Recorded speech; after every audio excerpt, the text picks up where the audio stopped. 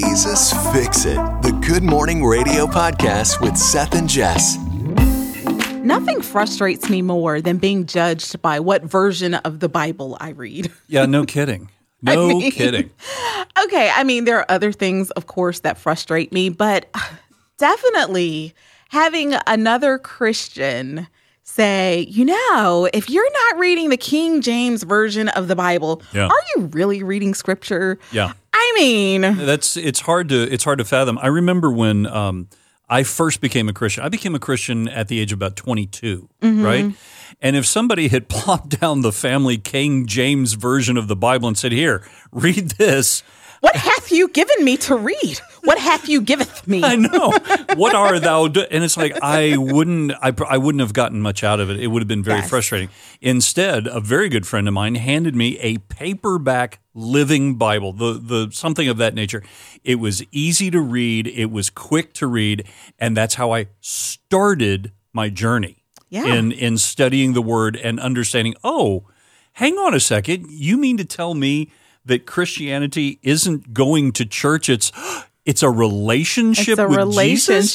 Stop it. And let us just say before we finish this conversation, if the KJV is your jam, right? Okay, that is you. That is all good.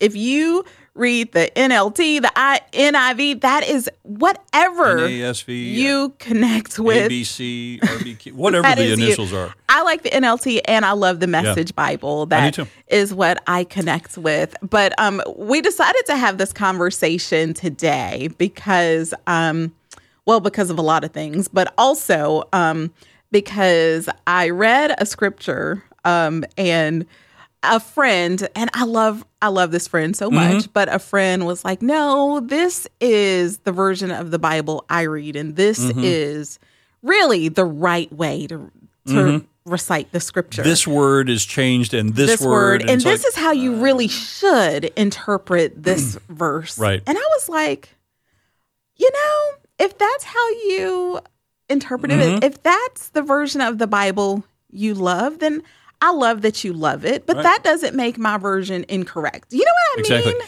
What I love about it just rubbed me wrong. Yeah.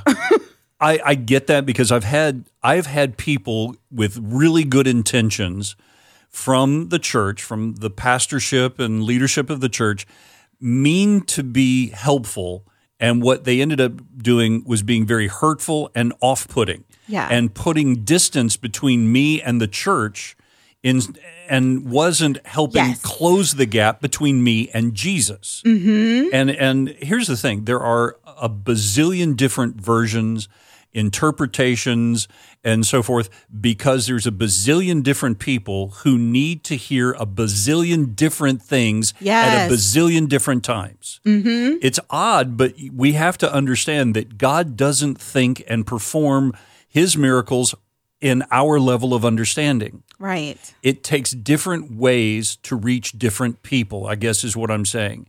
When I was riding motorcycles up in Montana, if somebody had come up to me and said, Can I tell you about Jesus? I probably would have punched him in the face. No. Because it's like, no, you can't. No, you can't. You are a loafer. But they were still planting seeds. But. Exactly. And they probably did. But, here I am, a leather jacket, hardcore biker kind of guy, and you're in boat shoes and a sweater tied around your neck. You and I aren't going to communicate because you've not walked in my shoes. I haven't walked in yours. But now when a biker came up to me, gruff, hardcore, gnarly guy, and said, boy, you need Jesus. It's like, okay, hang on a second. You've been down a path that I'm familiar with.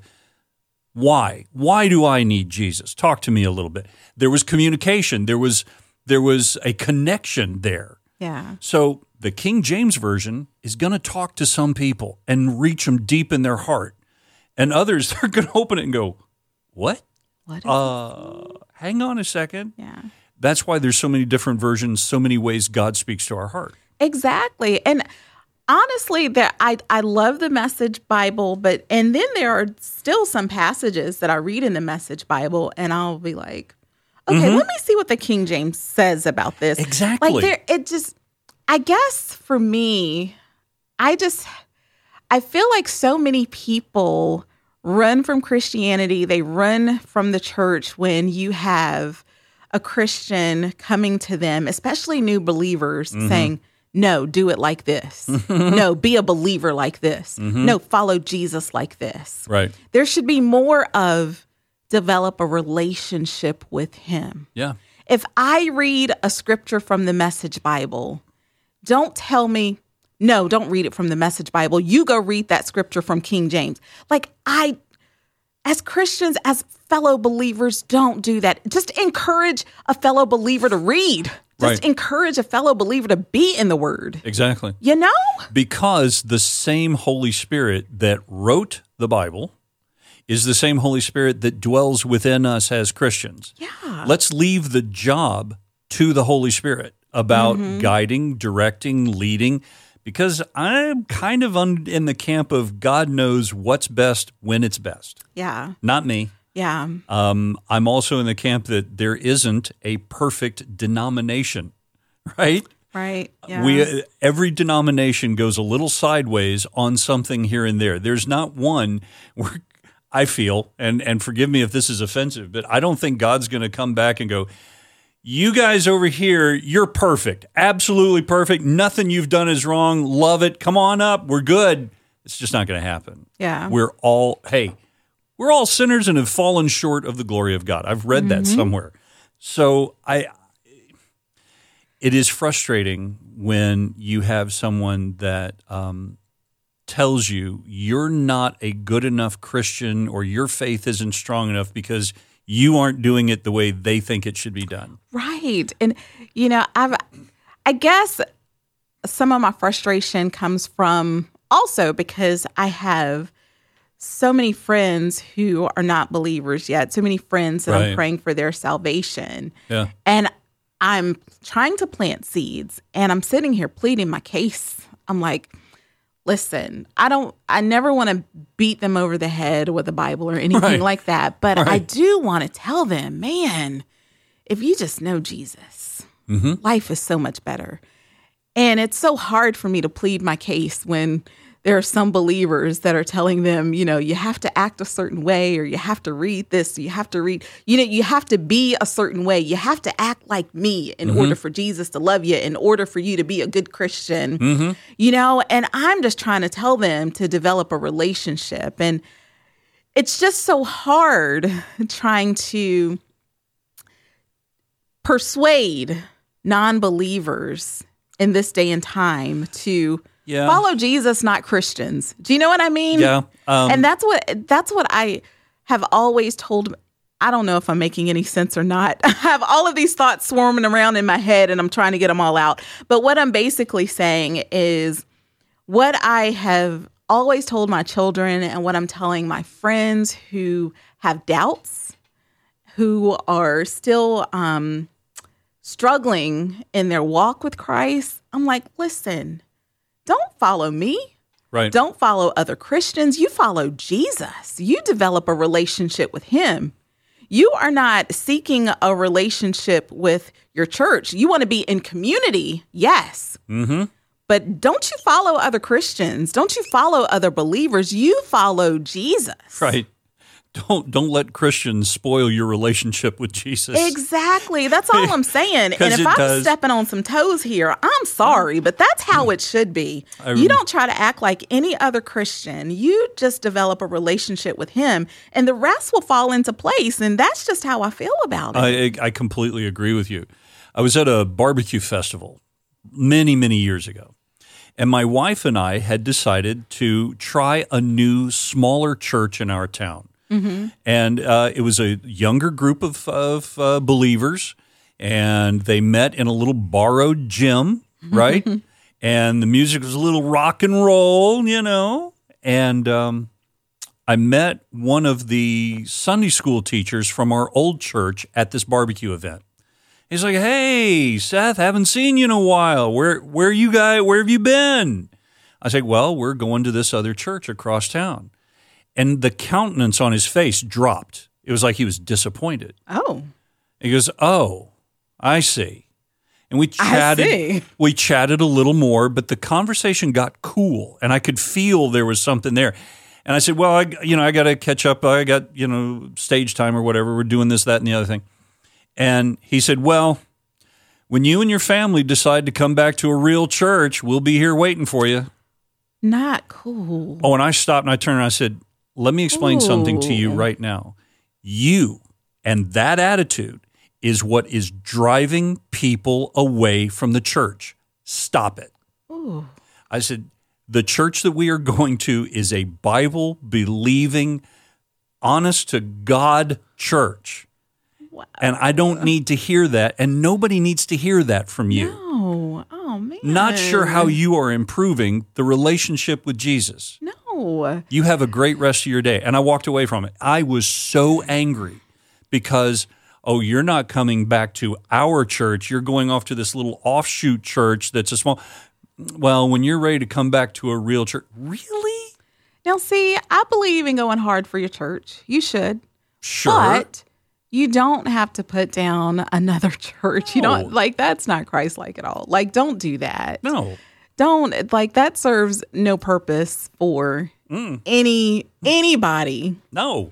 It drives, it very easily could have driven me to say, you know what, I'm done with organized religion entirely. I'm done. I'm not going to go to your church. I'm not going to go to that church. If I'm going to get flack because I'm going to this church or that, I'm not going.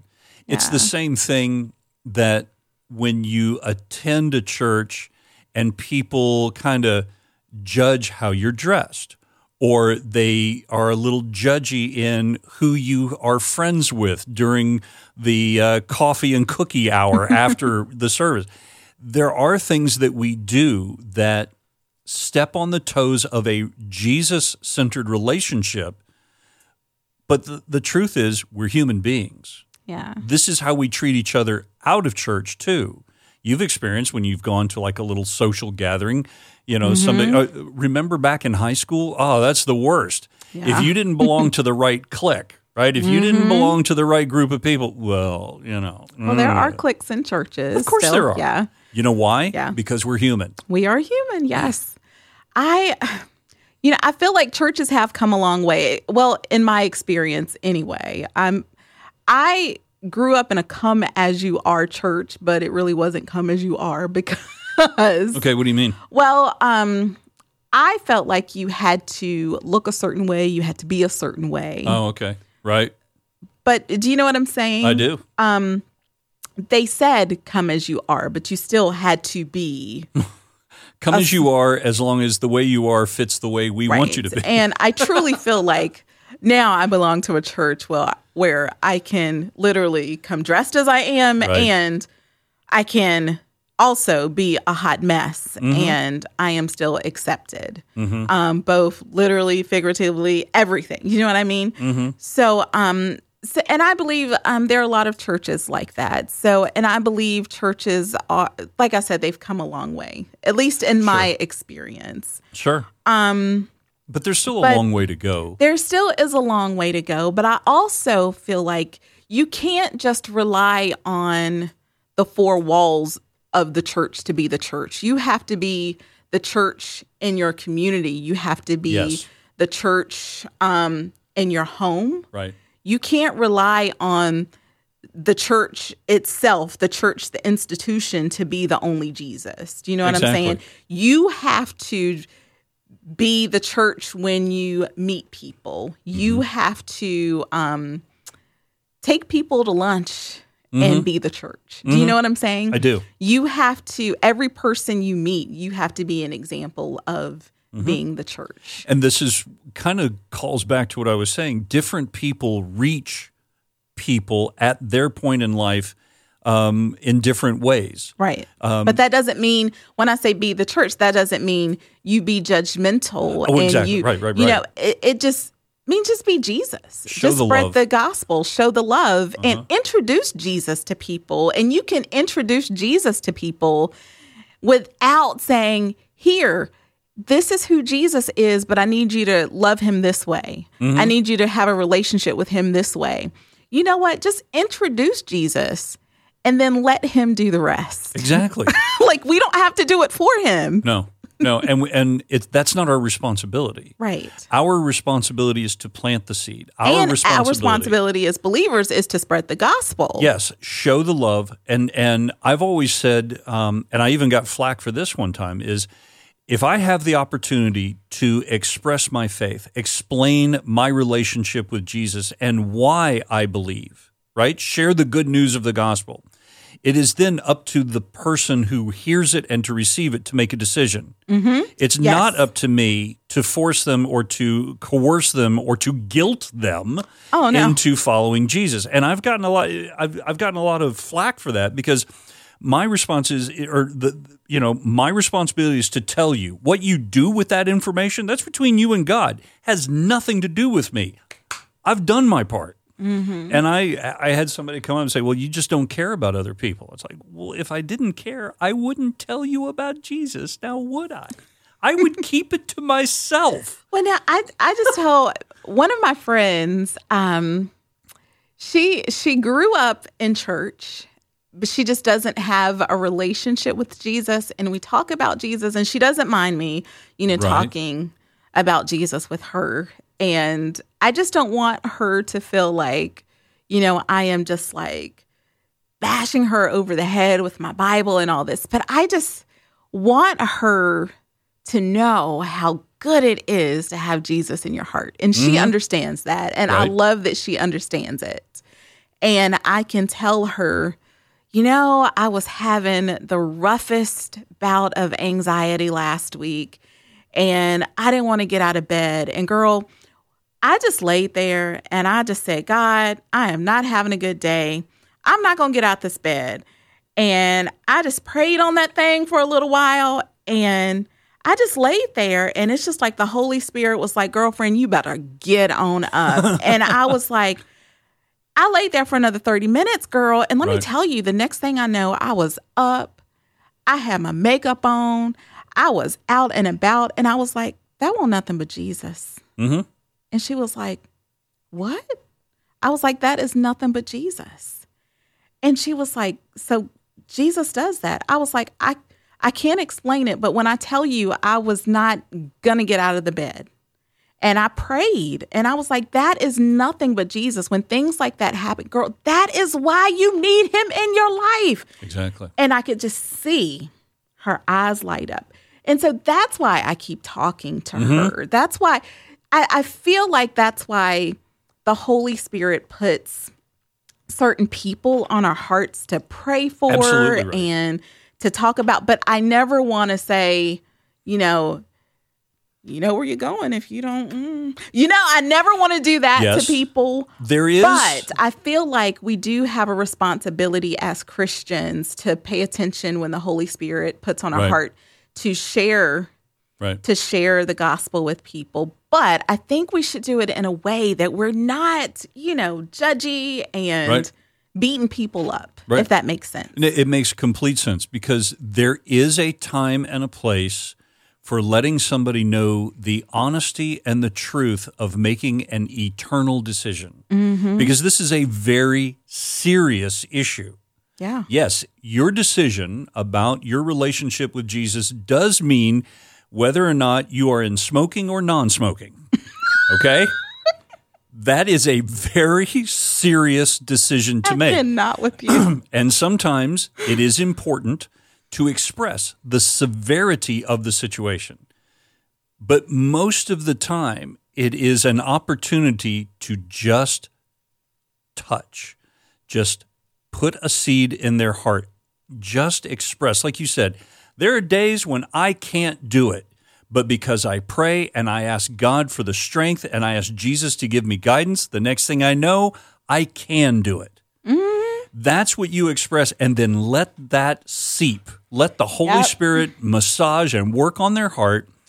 That is the most effective thing. And it's called discernment, Yeah. You can't, most of the time, look, if somebody were trying to encourage you to eat broccoli, right? Mm-hmm. What would work better? Eat broccoli, or you are going to have a horrible diet. You are just you're going to have disease. You're not going to be healthy. It's horrible. Eat it or don't eat it.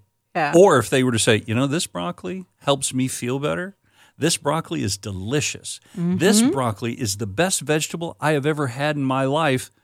You know what? Why don't you try it? See if you like it. Which approach works better? Exactly. And, sometimes me spreading the gospel is me shaking my head at you and going like, you need Jesus. Thanks for listening. If you have questions or comments, send them to podcast@spiritfm.com. This is a production of Positive Alternative Radio. The Jesus Fix It podcast is brought to you by Mardel Christian and Education Stores. And anybody who knows Jess knows that I love a deal and I love a bargain. Mm-hmm. You can get bargains at Mardel, like toys for the kiddos and maybe you too. And things like Melissa and Doug and science and craft activity kits. They're all 30% off. And not to mention best-selling books, 40 to 50% off every day, and all others 20% off. Yes, please. Hello. You can also find Mardel exclusive brands in their education, church supply, and gift departments like Renewing Minds and The Brainery. You can view their weekly ad and what's on sale anytime by downloading the Mardel app. Try the Peas and Carrots podcast for more encouragement. Brian and Kayla share life from their piece of the vegetable patch. Expect to laugh, find common ground, and hear stories you can't wait to share. It's a podcast about doing life together, growing in Christ together, and learning to laugh no matter what comes your way. Search Peas and Carrots Podcast wherever you listen to podcasts today.